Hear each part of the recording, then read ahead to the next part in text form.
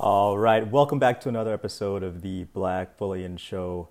Now, we focus the majority of our attention on gold and silver on this channel, but sometimes we have to see what's going on the other side of the aisle in equities. Now, there's a lot of froth going on right now, and still with all of the attention equities are getting during earnings season, gold and silver remain strong.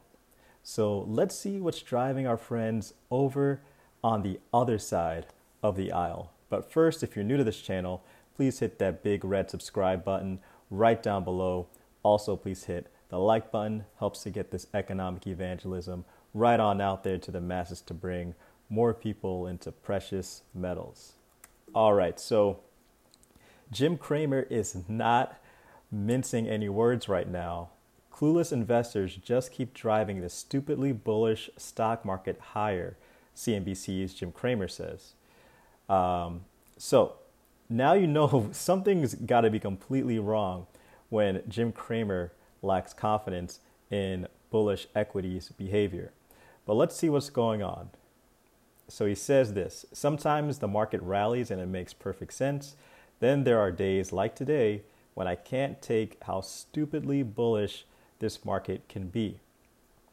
That's CNBC Mad Money host Jim Cramer shaking his head at clueless investors who ignored multiple warning signs to buy up stocks during Tuesday's bullish trading action. Never underestimate the power of enthusiastic buyers who do not know what they are doing, he said after the Dow Jones Industrial Average finished the session with a triple-digit gain. The S&P 500 and NASDAQ Composite also ended higher. He specifically pointed to oil giant BP and biopharma firm Sorrento as examples. There's plenty of stupidity, he said, especially during earnings season when there's so much news that it's hard to keep track of what's going on. BP's surge in particular didn't sit right with Cramer, who said it might be the dumbest action so far this year. Not only are they telling you business is terrible, BP is trying to distance itself from crude while preserving cash. But maybe that dividend hike was a mistake, he said.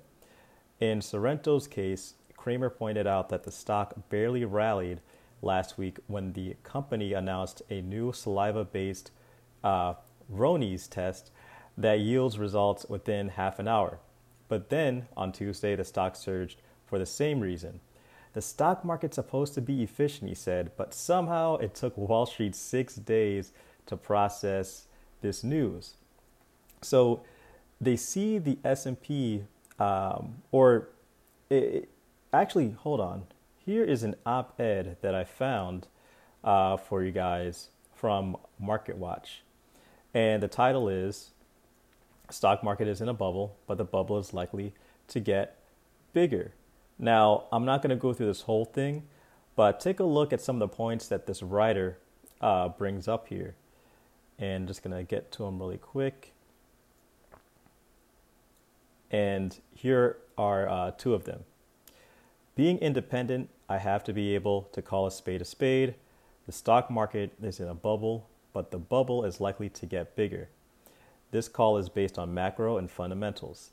Then, the person said, under these circumstances, technical analysis is invaluable. The chart shows the measured target for the S&P 500 is about 3,800. So 3,800 is what they see, which is higher than the number that we've been eyeing, which was roughly around the S&P's record high. In either case, I mean, we're not too far from a reversal by both standards. Now, let's see where the Robin Hooders are placing their cash. So we're going to be taking a look at RobinTrack right now for the past 24 hours. And up here we have Rocket Companies, which kind of makes sense because Rocket Companies just had an IPO. They are the parent company to Quicken Loans.